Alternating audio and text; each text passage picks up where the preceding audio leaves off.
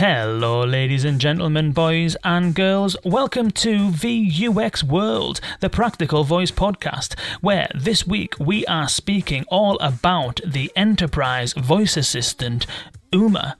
Uma is an enterprise voice assistant, as I said, created by Stephen Milner, who is the CEO at Amy Systems, and Marcus Finley, who is the CTO at Amy Systems.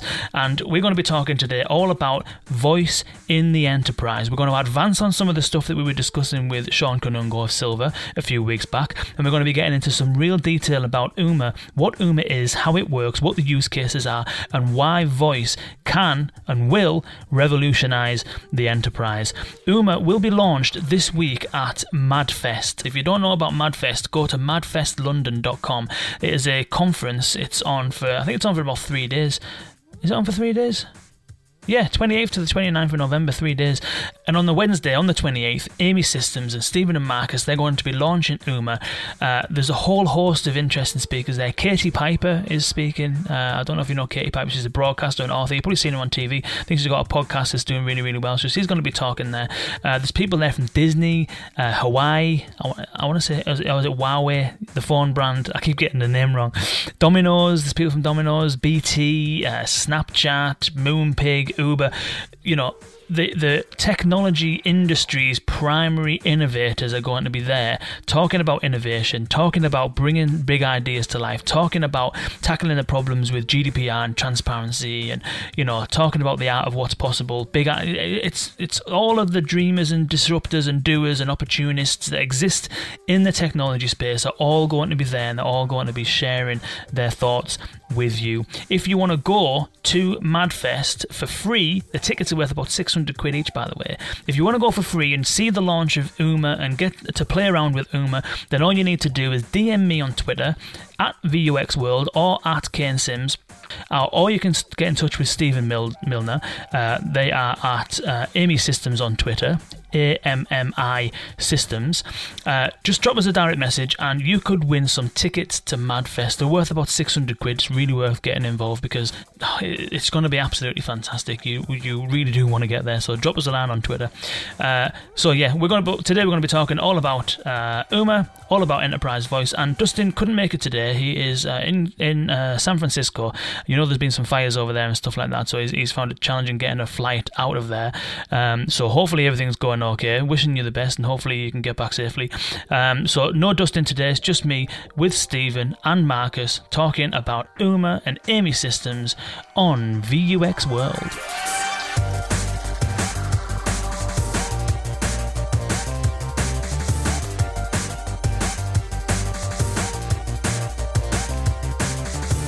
Ladies and gentlemen, boys and girls, please welcome Stephen Milner and Marcus Finley to the podcast. Guys, say hello. Hello. Hi there, you alright? Very, very well. How are you? Yeah, fantastic, thank you. It's been a good start to the week so far, so yeah, really good. Wicked. And what about you, Marcus? How's things?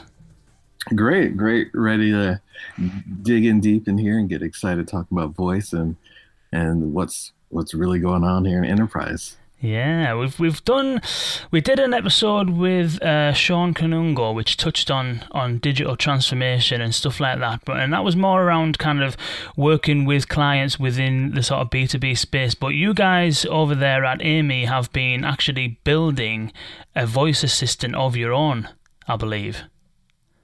That's correct, yeah. So we started out about 2 years ago, Ken, looking at how we could actually bring voice to the enterprise. But was sort of, I come from a collaboration technology background where we built meeting spaces and collaboration spaces for enterprise organizations. And we kind of had a moment one day where we thought, you know what, why can't we bring voice to enterprise? Why can't we do what we do at home with our Alexas, our Siris, our Cortanas, and actually bring that into an enterprise space and ask meeting rooms to do things for us, to take notes for us. So we set out on that journey to actually build our own digital voice assistant, but not just a bespoke one. It actually works with Cortana, Siri, Amazon, Alexa, and gives you everything that gives us everything that the home voice platforms do. And we'll get into the details of this in just a moment. But first, I wonder whether it would be easy for context for the listeners out there, maybe to tell us a little bit about yourself, Stephen, first of all, in terms of what you do at AMI, and then Marcus will do the same thing with you as well. And just generally, kind of maybe as an overview of AMI would be good, and then what you both do within AMI. Yeah, no problem. So as I say, I'm Stephen. I'm the CEO and I'm one of the founding partners of the business. So I actually look after everything from channel strategy right the way through to sales and technical, as a CEO would do. Yeah, so I'm CTO, and in my role, I'm working with our development team in terms of implementing and developing the product roadmap, and working with the full team and kind of aligning the vision and figuring out the future of kind of enterprise voice and assistance, and working to kind of take our big ideas and translating that into code. So it's been an exciting journey. Nice. And Stephen, it's nice to have a northern accent on the podcast as well. Fantastic, yeah. It's bringing northern technologies home, I think. Keeping it real. So you mentioned in there that you have kind of ventured and forayed into the voice assistant space in the enterprise, and there's an event happening on Wednesday, MadFest, which you are going to make a rather special announcement. Do you want to share with us a little bit about what that entails? Yep, absolutely. So we're actually going to be launching Uma, our digital enterprise assistance, which is focusing on space booking, meeting room booking in the enterprise, and digital desk booking, hot desking as well. So we're going to be launching that on Wednesday, next Wednesday the 28th. We've got a few demos and a panel discussion, which you're taking part in, I believe, as well, Ken. Indeed, yeah. I'm going to be facilitating that, so I'm looking forward to that. I think that the enterprise voice sort of space is extremely intriguing to me. I've spent a lot of time doing, what is termed digital transformations. I would argue some of it has been tweaking rather than transforming in some cases, which I think is quite common. But it's refreshing to meet the people who have actually not just been talking about it, but who have actually got to a point where you're now delivering something that will benefit the enterprise. I think it's really I think you're in a really unique position. So Marcus, I'll turn to you. What kind of got you into voice in the first place? It was just kind of natural. I think just looking at being in the technology business and looking at delivering transformations for businesses, it's inevitable that voice was something that we just saw further down the road. And so we started a few years ago down this path where a few hadn't, and really trying to figure out it's going to happen. How do we deliver voice and assistance for companies in a way that feels natural and is secure and reliable, and that they feel comfortable delivering it and making it part of their business? And so we started a few years ago figuring out, what is that? How do we take existing services and bundle all these things together in a way that is natural and can be adopted? And so it was just kind of a natural fit of, there's a need and ask for it, and people are trying to figure this out. And it's like, why don't we try to crack this nut and figure out how do we deploy these types of experiences? And so it's been a great journey so far. Stephen, what about you? What turned your head about voice in the first place, and why or where did the idea come from in terms of trying to use that within the enterprise? Yeah, it was pretty similar really, but it was more about user interfaces and sort of the evolution of that. I mentioned at the beginning there that I actually I've come from a collaboration background with video conferencing and boardrooms and things like that. So it was kind of, we went from a transition of a remote control turning a TV over or a source input to touch panels doing the same. It's kind of a natural progression for me that voice becomes the next phase of how we control those spaces. So we were kind of, like I say, sat sat in a meeting room one day that just didn't work. We were having issues with it. We were having issues trying to book the space, and it was just a comment that came out of one of my team that said, wouldn't it be just great if we could tell this room to start the video call or to book the meeting space without us having to search through tons of meeting room calendars to find the right time and for it to work with you in a conversational flow. So we see it as a next evolution really of user interface. You've gone from the remote to the touch panel to the voice, and that's where it came in for me. And I think even just the idea of outside of it, just transformations and assistance, it's kind of the new magical space that's opportunity to work in, where websites and apps are cool, but there's something that still feels magical or unique about asking a device to do something and it actually does something intelligent. And so there's still some awe and wonder that comes from the experience of voice that you really don't really get in any other aspects of technology right now. Especially when it understands a northern accent as well. Exactly. So tell us a little bit about what a typical use case looks like with Uma then. How would a kind of how would somebody in their daily routine use Uma? So you might just sort of come away from your home. You say we're all used to saying, what's my schedule looking like with your Alexa or your Google Home. But when you're in the office, you might be in an enterprise, have 20, 30 strong meeting rooms, maybe more. I mean, we've worked with enterprises that have got around 2,500 meeting rooms across the globe, certainly 20, 30 per site. You might be, for instance, working away in the office and you need to have a meeting with a colleague and you want to book a meeting space. You can typically just turn around and say to Uma, from a start point, can you find me a meeting room that's available for 4 people for an hour? And then the conversation starts. And what Uma does then is it actually converses back and forth with you on finding the right space for you. So if you're going to go and walk into a boardroom with 20 seats and there's only 2 of you, you're not actually going to it's not really good utilization for an organization to do that. So asking you a simple set of questions and talking with you about what you're trying to achieve from the meeting finds you the right space, and that interaction is all done via voice. And because I can see that being super helpful, especially some of the meeting room systems I've come across before. They are quite challenging sometimes. What makes voice unique, or what makes voice a better user experience for this kind of stuff? I think it's device-led. I mean, I don't know about you, Marcus, but when we were doing this, I was kind of looking at the fact that you don't have to be with Uma at your desk looking through calendars and sending emails out to everybody. You can actually just ask for the space. You can ask for something to do. You can see that Alexa for Business is due to sort of come out within the next sort of 6 months in the US.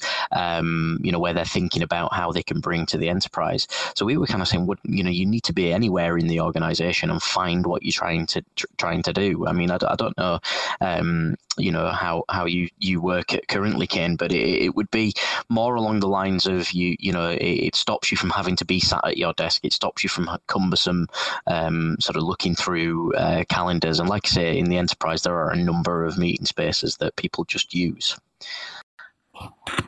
And the advantage of it is its speed, and a lot of times you're looking to just quickly be able to get a meeting room quickly, and that's really the idea is speed and efficiency, where you're busy enough in your day actually getting work done.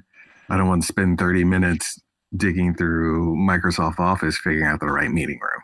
Yeah. If the system can take and make my day a little bit more productive, and then that's the value add of those 15, 20 minutes a day for every employee that's off booking meeting rooms are now off doing productive things that can create real results and real productivity for the enterprise as a whole. And so that's where we see these little wins, even if it's something small as room booking, that just creates efficiency as a whole for a larger enterprise. So what made you think about room bookings in the first instance then? What was it that made, where did the idea of room bookings come from? That came from our audio-visual background, from our from a company that I'm still involved with as a business owner there. It came from there, really. We were kind of working with the market on meeting room booking systems that were quite complex. Some of them were just interfaces that, again, still worked with you having to be near your computer, having to tap buttons to find and scroll, having to install panels outside rooms that actually, were quite cost heavy on the way that it was installed. So we kind of thought, there's got to be, like I say, there's got to be an easy way to do it. And room bookings was the very first thing we thought of. It actually starts and moves on from there. So you've got room booking to hot desking to taking notes in the meeting room as well. So the UMA listens into the meeting and actually will action point any of the sort of meeting notes, so you can do follow-ups. And then it's almost like you've got an assistant taking notes for you at the end of it. So room booking was the very first part of what we wanted to try and achieve, and how we could streamline that. But then we sat around a table for about 3 days, I think it was, Marcus, saying, wouldn't it be great if we could do this? We could do that. We could do this. We could add that. This would be fantastic. And it ended up going, well, actually, we can add any kind of enterprise solution into this digital assistant and talk to it and get the answers that you want. But we really didn't want to confuse the message. We wanted to go with a simple solution to start with and say, this is what we can help you with. Desk and room booking is the key. Yeah, and it was just looking at where the pain points were and just the everyday experience of working inside an office environment. What drives people crazy? Where are they being frustrated about? I need to book a meeting tomorrow and I have to spend an hour finding the right size for the meeting, and I could have been doing something else. And so just really hearing from customers and enterprise where these little small pain points turn into real frustrations for their teams, and deploying the right assistant for the right problem. And so the UMA book was kind of targeted to just address that pain point of, I need a meeting now. I need a meeting for 5 of us. I don't want to spend my whole day doing that. Let's create a solution that just mediates and reduces that friction and that pain point. And to scale, right? We wanted to scale. We wanted people to be able to have this no matter what size you are. It wasn't just that it needed to be for enterprise, but we wanted to be able to scale per the amount of space that you needed to book. And we just wanted to make it really easy for you to talk to someone to get what you need instead of having to manually find it. It's almost like I suppose an assistant, exactly what I was going to say, PA, but that's exactly what it is, isn't it? It's an assistant that sits in the middle and does it on your behalf. It absolutely is, yeah. That's what we're kind of seeing this as, and eventually we'll be adding other services into there, like hotel booking, flight booking, and things like that. So we're seeing it become that digital assistant, that true enterprise digital assistant that you bring to the workplace with you. And that was always the goal, is that you're able to adapt it to your needs. And so I think that's the one area that stands out for what kind of makes us different, is the ability to customize it to your enterprise. So if this is the services that you use, let's bundle that up into the UMA engine that we've developed to get all your business services talking through a conversational experience. And that's really kind of our secret sauce, is the ability to take those services and make them talk to each other in a way that is easy for the end user, which is your team and your staff. You mentioned there just then, Stephen, around meeting notes. Is that part of UMA as well, to be able to take meeting notes and pull out actions, did you say? It is, yes. So that's in our initial offering, that you can actually sit within a meeting and take notes, listen in, actions. Those actions are then recorded in our cloud, and then at the end of the meeting you can kind of say, UMA, we're going to wrap this meeting up now. Can you email all invitees? And because it's working with O365 and Google, it kind of sees in the calendar who's in there, and will then send an email out with the kind of detailed notes. I mean, it's not listening into absolutely everything that you're doing, but it will take salient points when you ask it to. And then it could be that we want to make a follow-up from today's call, and we say, hey, UMA, can you make a follow-up meeting next Tuesday for myself and Kane to discuss X, Y, and Z? And it would then send out those notes at the end with those points in there.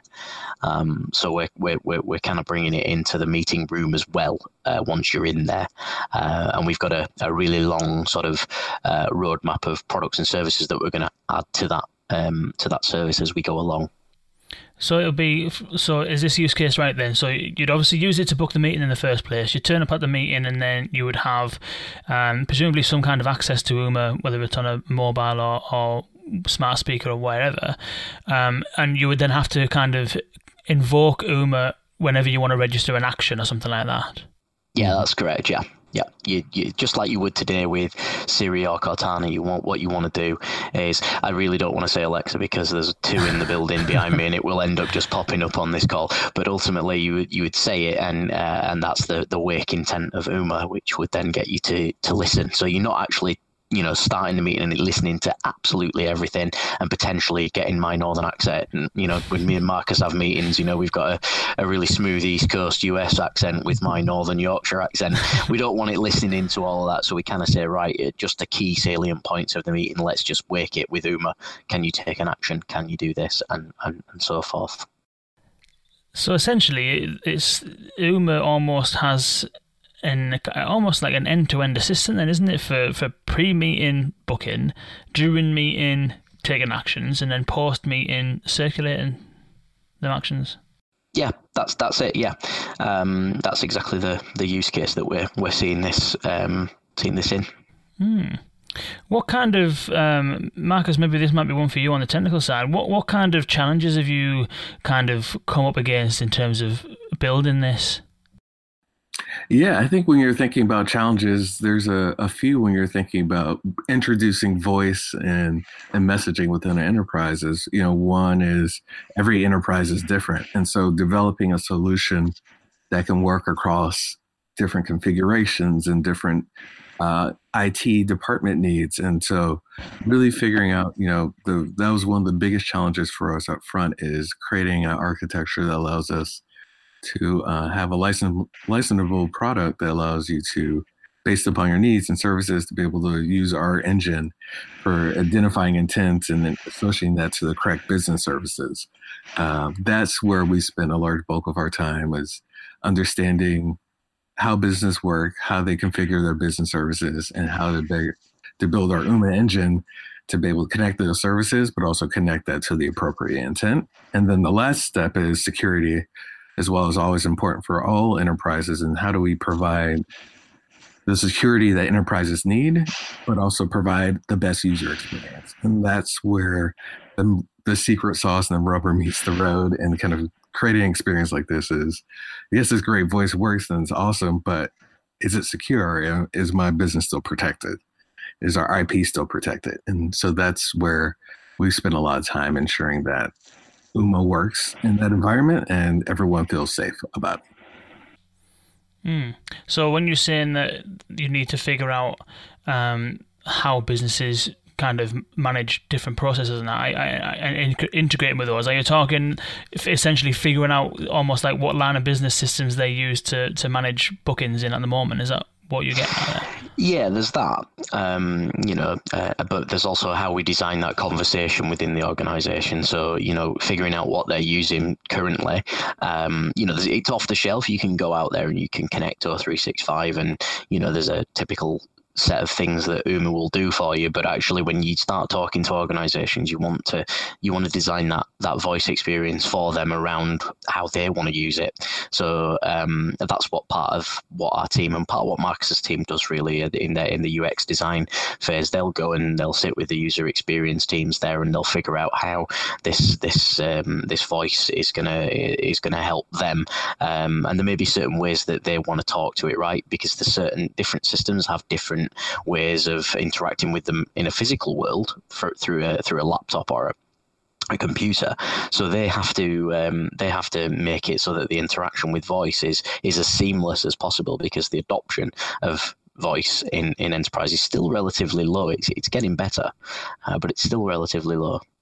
Yeah, and there's like little things that you don't think about, but every business has shorthands and acronyms for core things of their business. And so understanding Google or Alexa won't know that out the box of, ABC means this particular project or a particular thing specific to the business. Those are the kind of things that understanding the business, their workflow, and how all those things work together play a big part in designing the right conversation and the right flow for the assistant to create the best experience. So it sounds as though that every client that uses Uma, there's a bit of bespoke work up front to be able to kind of like almost assess what how they specifically want to use it. Is that fair to say? Yeah, I think so. There's the basic out of the box stuff that says, right, these are the, can I book a meeting room? They're all out of the box, but there is some element of bespoke onboarding that we do with clients to get it just right for them, so the voice experience isn't just sort of stopped at the very first hurdle within the organisation. So there is an onboarding process that we do with people, yes, so we get it right. And you mentioned there that it can work with Office 365. Does that then mean that Uma uses something else to actually handle the booking itself? Or does Uma have almost like a booking capability within it? How does it kind of sit within the architecture? Yeah, so all the transactions happen within the Uma engine. So we've developed a core for Uma that once we deploy the Azure apps on a client's Azure environment, they're able to connect to the Uma engine to complete all the Office 365 intents and requests. And so all that's kind of managed through the Uma service. And so they're able to make those fulfillments, and that also manages all of the authentication for the enterprise through that. So because we're using Office 365, we kind of OAuth. The employees would kind of use their own email address and password. They don't have to create anything new. They just use their existing, login for their company, and they have access to Uma. And that allows us to kind of identify their meeting calendar and to make those associations and room bookings directly on their behalf. And when you say that they can access Uma, how exactly do you access Uma? What is it? Is it an app? Is it some kind of desktop shortcut? Is it on a smart speaker? In what kind of mode does Uma take? Yeah, so right now we're able to deliver Uma through a native mobile application. So you're able to, on the go, have access to Uma through voice and text through the mobile application, as well as being able to deliver Uma through third-party messengers as Slack, Cisco Teams, Microsoft Teams, as well as to deliver Uma through devices like Google Home and Alexa, and also the new features rolling out around text and actual phone calls. So we're expanding the amount of platforms that we can deliver voice through the kind of connected through the Uma service. Yeah, I think we have our own app. We have, like I say, the ability to integrate into, like Marcus was saying there, the third-party applications. But one for us is to really make it so it can integrate what you're using at home too. So we want you to be able to actually use the Amazon Alexa. We want you to be able to pick up a phone and ring Uma as well, and actually speak to Uma down the phone. We want you to be able to text, whatever's comfortable really for the user. As well as voice, we're giving the option there for people to have that, and that forms part of the kind of that bit at the front where we talk to users about the best way that their team use technology and how we can best bring that in, because voice isn't always going to be you're not always going to be in the right space to use voice. So if you're on the horrible tube in London, and sorry about this, but you're not going to be able to speak to Uma from the mobile device. So the best way to do that would either be text message or chat through a text element. So that we kind of opened it up for multiple ways and bringing the home kind of devices into the world of business as well. Yeah, it's interesting that. I think it definitely sounds to me, I obviously haven't seen the working example yet, but it definitely seems as though it's going to be far easier. As I said, I mentioned some of the meeting room systems that I've used in the past, and it's an absolute nightmare, So it does sound as though it can definitely save people time, and certainly if it's going to be on a multitude of different devices, it's almost as if you've kind of taken the same approach we've talked about on the podcast in the past in terms of not really caring about the interface. Having the interface is whatever. I think it was Andreas Aulov mentioned that the interface is whatever the user has at the time. It's the vehicle. It's the vehicle for the delivery of the service. But we actually, interestingly, we did actually concentrate in the first 6 months. So we're 2 years in. We actually thought that it was the vehicle that needed to be designed in the first instance, and we kind of took a big U-turn. So, well, actually, it's not. It's the engine in the middle that lets the user do what's best to them. And we re-engineered it to be the engine, not the vehicle itself that delivers it. Yeah, because it's not about the platform. It's about being able to understand the context of the request from the employee or staff member, but then to be able to know that, hey, I want to book a meeting room, and that means Ooma understanding that and understanding that I need to connect to Office 365. I need to check the meeting calendar. And once I check the meeting calendar, I book the room. And so that's where Ooma's intelligence really kicks in, and the ability to kind of translate intent into what business service is actually really required to fulfill that, create a result based upon that. And then it's the learning element that we built in there as well. So we're kind of saying, do you know what, I can learn over time what my preferences are. So I don't need to necessarily go through a ton of questions with you, because I know that you're in your Yorkshire office. I know that there's 6 meeting rooms there, and I know that over the last 6 months you've booked, the Calder, which is one of the meeting rooms here. 80% of the time, and I can see that there are 4 people. So do you know what? Instead of going through all of those intents and the questions back and forth, I'm just going to say, Calder's free. Would you like me to book that because that's your favorite room? Or, that's how we've kind of built it as well, to learn over time the preferences of the user that's actually there. So they're not having to go through the questions every time they want to book a meeting room. So that was really important as well, that we didn't make it cumbersome, and that we made it snappy, and that we made it that you were able to do that. It's like a baby being born, that it learns those things.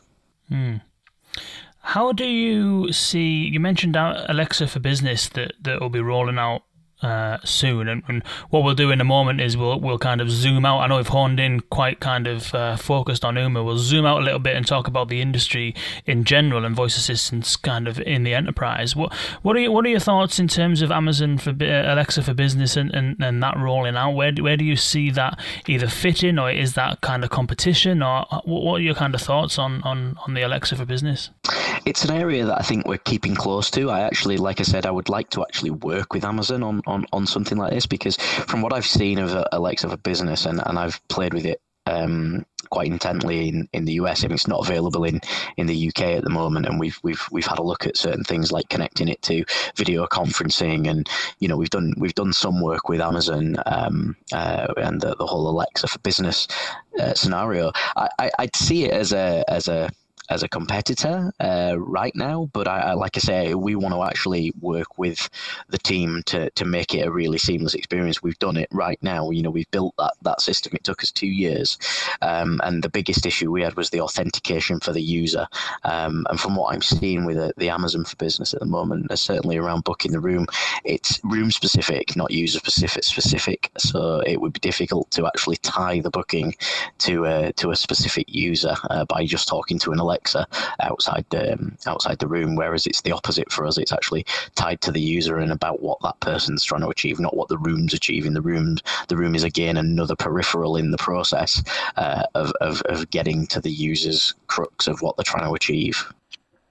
And I think, there's obviously some competition there, but I think for us, we see Ooma as something that's agnostic of platforms. It's not just about Alexa or Google Home. It's about creating a platform that's able to go across platforms, across devices, across experiences, that allows you to unify what you're trying to accomplish versus I can only use an Alexa, I can only use a Google Home, I can only use a Microsoft product. It's about being able to unify those things across those services. And so from that perspective, it's not about competition for us.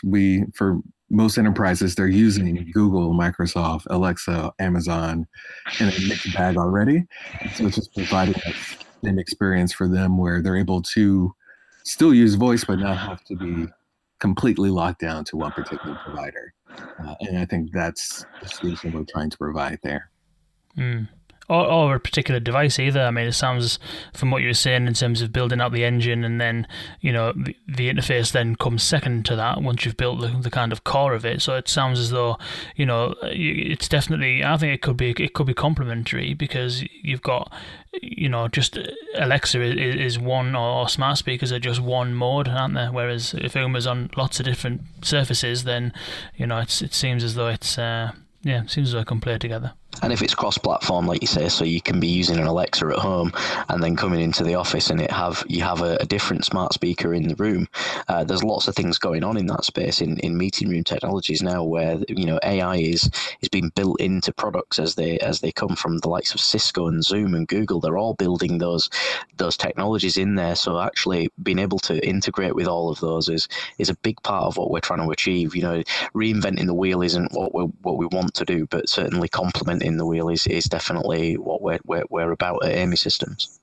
Yeah, that's interesting. Let's take a step back then. So we know that Uma is an enterprise voice assistant that's allowing people to, in the first instance, book meeting rooms, take actions within meetings, and then kind of wrap things up at the end by circulating those actions out.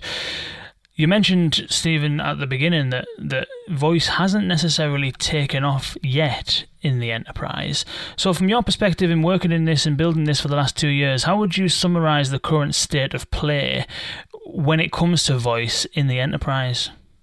Yeah, it's like I was saying. I think it's quite small at the moment. We're sort of seeing that organisations are really security conscious. So they're seeing adding a voice application is normally a cloud-based solution. So they're kind of fearful of having to just shoot all their services out into the cloud without having to, you know, do the compliance that sits on those services.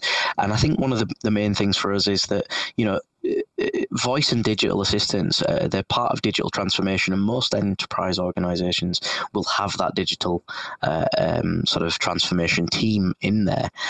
So some of the barriers that we found when we've been working with enterprises have been around the whole voice and digital assistant offering and how we can get them to interact with the services. And that's where the fear is still there in enterprise at the moment. It's quite small. You know, the amount, everybody wants to do it, right? Everybody's looking at voice and how they can bring voice, because it is the way the trend is going in the market. And, you know, I am part of the Voice 2 community as a UKan, and you see everybody looking at ways of bringing voice into their daily lives. So I think we're at the start of something with enterprise. You know, there's almost a fear as well that these assistants are going to come and take people's jobs.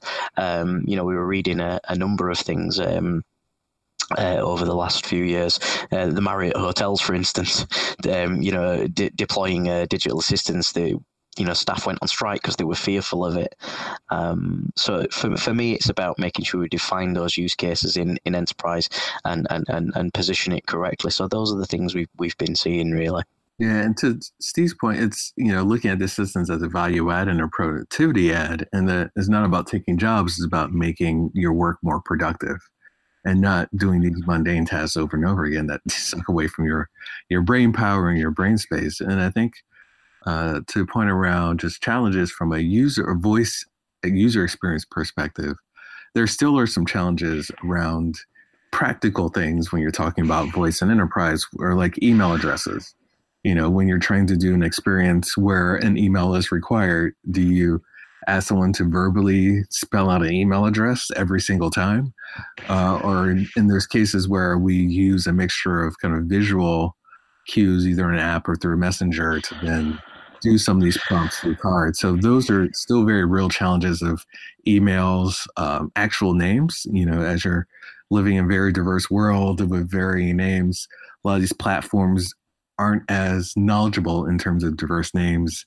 And so that's also still a real challenge for delivering only voice experiences for existence. And so if you're hoping to get someone's name right, but they have a non-traditional name, or a name that's not traditional in terms of that particular country, then, you know, there's barriers there that, you know, obviously that you don't want to have staff who are, you know, they can't use the voice assistant because it can't, you know, translate their name correctly. And so those are things that there's still a nut to crack in terms of figuring out those kind of problems. And a lot of times it may require a mixed experience of text and voice to accomplish those tasks. But I think that's where we're working aggressively to kind of figure out what are great user experience solutions to solve these types of problems. How have you dealt with that with Ooma then? Because that's a really good point. That, like, I think that names and email addresses, it's the same as almost trying to tell it your actual physical address and postcodes and numbers and stuff like that. It's like, I can imagine that being a challenge, but I can imagine it being really important, because I don't want to book a meeting room just for me. You know, inevitably there's going to be at least one other person there. So in terms of kind of putting together, you know, an attendee list and possibly even circulating the invite out to those attendees, then getting names and email addresses seems to be something that is really important. So how have you kind of approached that problem with Ooma?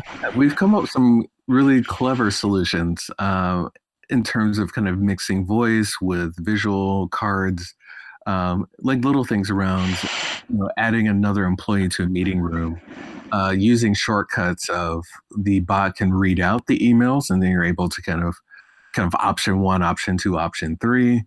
And so those are ways where you can, instead of having the actual user read back out an email address, they're just selecting from a list of emails prompted by kind of voice options, so option 1, 2, or 3. There's other kind of clever ways where we can also use, because we're integrating with the business service, we can automate some of these things as well. So if I know that, you know, I'm booking a meeting, or we want to send the meeting notes from a meeting that just concluded, we can identify the attendees from Office 365. So the end user doesn't have to read out email addresses for where the follow-up email should be sent to. So I think we kind of use a mixture of our Ooma service and platform to fill the gap in some of those areas, but also we come up with some kind of clever voice adaptations to kind of fill in the gap of, you know, asking for names and email addresses where those things tend to be really challenging. Yeah, because it's reading the service that you're using. You know, at home, my son is consistently asking our you-know-what device, because I don't want it to go off behind me, to sing songs and do all kinds of things, and it doesn't pick up half of what he says because he's 5. So what we've done there is we've kind of, when we're looking at email addresses, you know, maybe 2 or 3 times that you would have a go using voice, but then it comes back and gives you options of selecting who you want to actually add in there, like Marcus was saying, with a card or by, you know, spelling it out via text. If it's getting it nearly 90% of the way, then it will just come up and say, I think you're trying to say this person, is this the case? And you'd be just like, yes, that's right. So it's just those alternative ways to tackling how voice is still having those little nuances with hyphenated names and, you know, and things like that. Yeah, and there's some things that are just practical where, depending on your business, you could have loud spaces, or you could actually have a machine shop, and voice is just not feasible. And so I think that's where the goal for Ooma was to allow for it to work across different platforms and form factors, that depending on the use cases, there was always a solution that was viable for interacting with the assistant.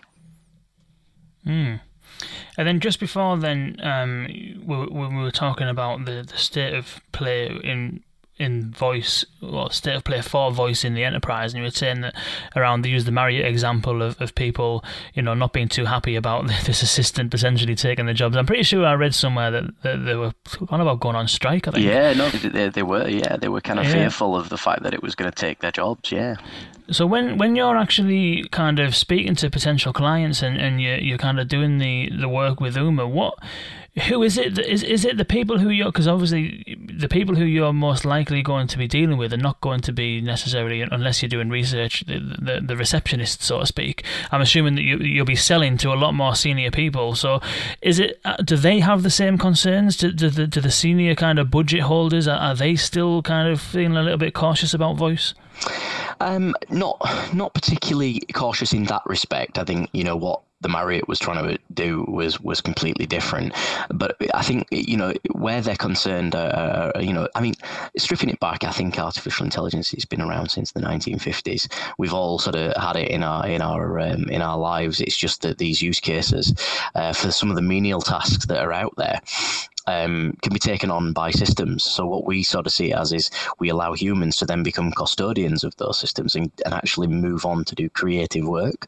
And I think that's what we when we talk to sort of CTOs, CIOs of organizations and in that sort of level, we work with facilities management companies because they can redeploy their teams to create a much better ROI for their facilities management teams by putting in digital assistants. So they've not got somebody walking around checking that the rooms are available. Now, most enterprise organizations will have a room booking system of some kind within their organization. So that's why we've made it work natively with O365 and Google, not the actual end system that the person uses.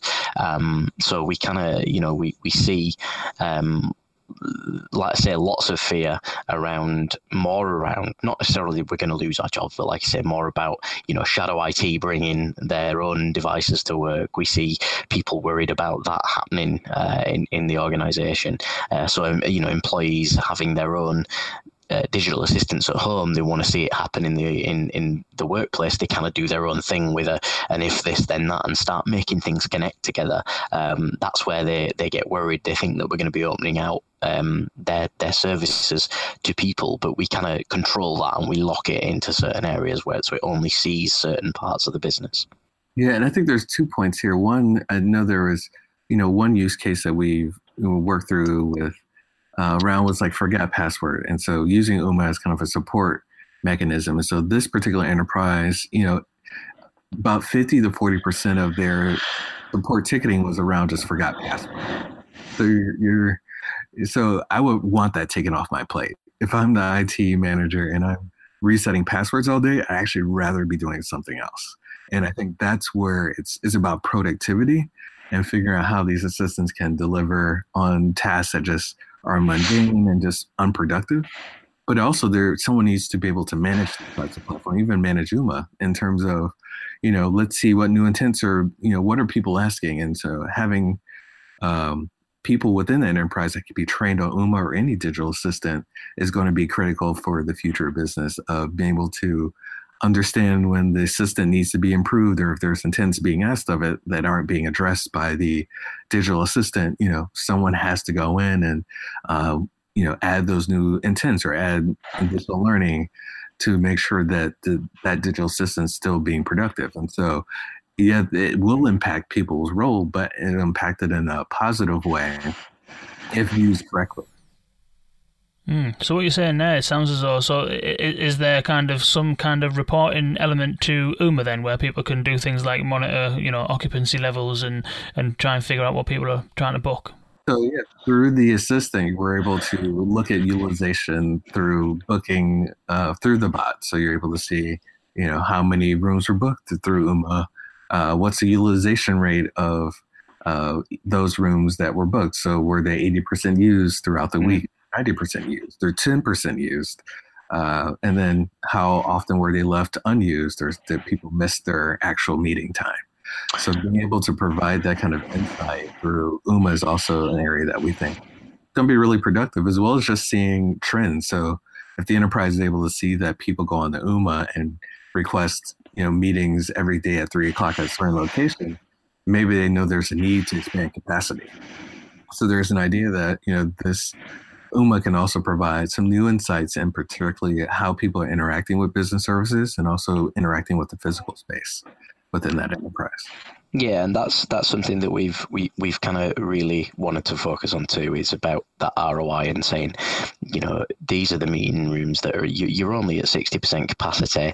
If somebody says, well, we're going to get a new building, and I think we need another 20 meeting rooms. Well, actually, we can drill into that back end system and pull analytics out based on information that's come through the system, and also we've built in a mechanism for feedback as well. So actually, as users develop this assistant, it starts off on a journey of a meeting room booking system that allows you to talk to the room and take notes, but it actually allows users to feedback and say, hey, can we have this? Can we do that? And what it does is, for those custodians of the AI in the back end, it lets them say, well, actually, we're seeing lots of requests for people. One of the big things that came into an organization we were talking about the other day, when somebody wants to book a holiday, you have to log into the human resource system, you have to approve it, you have to check that there's nobody else off on that day. One of our guys turned around and said, well, wouldn't it be fantastic if I could just turn around and say, hey, Uma, how many days holiday has Brett got left? And it comes back and says he's got 3 days holiday, and you say, can he have the 25th of November off? There's 2 people off on that day, so it's ideally not good based on capacity. So we're kind of then saying, well, okay, I'll approve him booking that holiday, and it then just approves the holiday booking. It would streamline people having to log into systems and keep looking at and cross-referencing. And those features are built into Uma as well, where you can actually feed back to the organization and say, these are what our people are asking for on voice. They're asking to be able to talk about booking holidays. They're asking about being able to book hotels, flights, as if they're talking to somebody. Would that be something that the company that uses Uma would need to be monitoring and then kind of tell you about? Or would that be something that you'll be monitoring and using that to improve the product? A mixture of both. So whenever you take Uma, you'll be given a portal that allows you to log in, a little bit like the Alexa app, where you can kind of configure skills and see, the intents that are coming through. We'll do that for an organization as well. We'll give them a very, user-focused portal that will allow you to very quickly even also add some basic intents as well. So we're actually going to let users, maybe bring in 20 or 30 of their own questions that they want, FAQs and things like that they can bring it and make it, be a voice related question. So there's going to be a bit of both. Anything deep rooted that requires, some of the guys in Marcus's team to really code in the services, we'll do that as a partnership with them as part of their subscription. But we will give people the ability to do some basic administration of their own by adding things into there as well. Yeah, and the other part of it too is, since Uma's a license, there's a few things that, because we're integrating business services, these services change, and they change pretty often. And so being able to provide that support on an ongoing basis, to know that Uma is going to work when Azure is updated and there's new APIs and things like that, is what is kind of offered through the license to make sure your Uma assistant staying up to date. But then the other part is also being able to have your own view into the insights of Uma, so that the business can learn what the needs are of their staff. And so they're able to see trends. So if they see a spike in questions around holiday, maybe it also helps reinforce the business of, maybe we should send a staff-wide email clarifying holidays for a holiday schedule or holiday time off. So it's another way that, as an enterprise, they get insights from learning about questions from an anonymous way of what the concerns are, or trends just from the activity of their employees and how they're interacting with the bot. So it sounds then, I mean, we started off this conversation talking about Uma is an assistant that will book meeting rooms and take notes throughout the meeting, and then wrap up the meetings by circulating actions. But it seems as though now we've kind of got to the point where, on the one hand, Marcus, you're saying that Uma can potentially, the insights you can get from Uma can inform almost your internal communications, as well as giving you ideas of new areas of development. And Stephen, you mentioned there that you could use it for, checking how many days holiday Bob's got, and then booking holidays. So it doesn't sound as though Uma's going to be staying purely as a meeting room booking system for very long. No, I mean, we've just given you our roadmap. That's great. But no, it's got a huge development path on it, and we're already working with Salesforce, for incident management, and using voice to help first line support our Uma for Salesforce application is out there, and it's in the iOS store and works today with Salesforce, and it's currently been it's going through the process of becoming an actual Salesforce vetted application too. So there's a huge amount of different variants of Uma that are going to be coming to market soon, and eventually they all stitch together. So you buy one subscription for Uma Book, you may want to add another one on, and it just seamlessly will connect. So yeah, it's kind of, we started off with the one product. It's available as of next week, and it's in beta at the moment. But there are others in the background that are very quickly going to launch after that launch date. So we've kind of made it so that they can all launch over the next 6 months.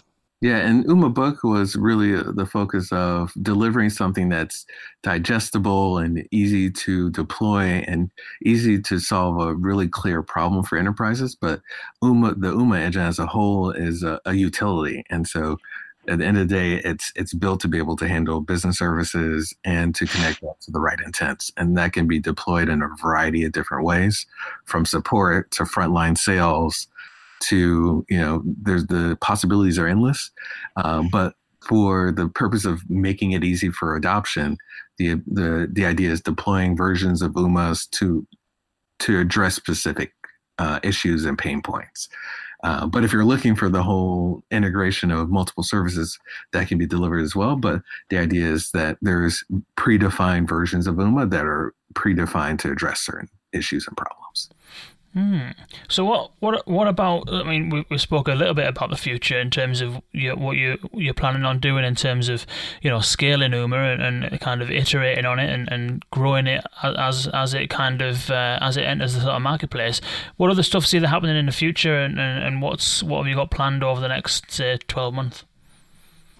So we are going to be, like I say, I've touched on some of them there. We're going to be really making this a true digital assistant. So, we're going to be allowing for the Uma Book product to expand into, like I say, it's got desk booking as well, for hot desking.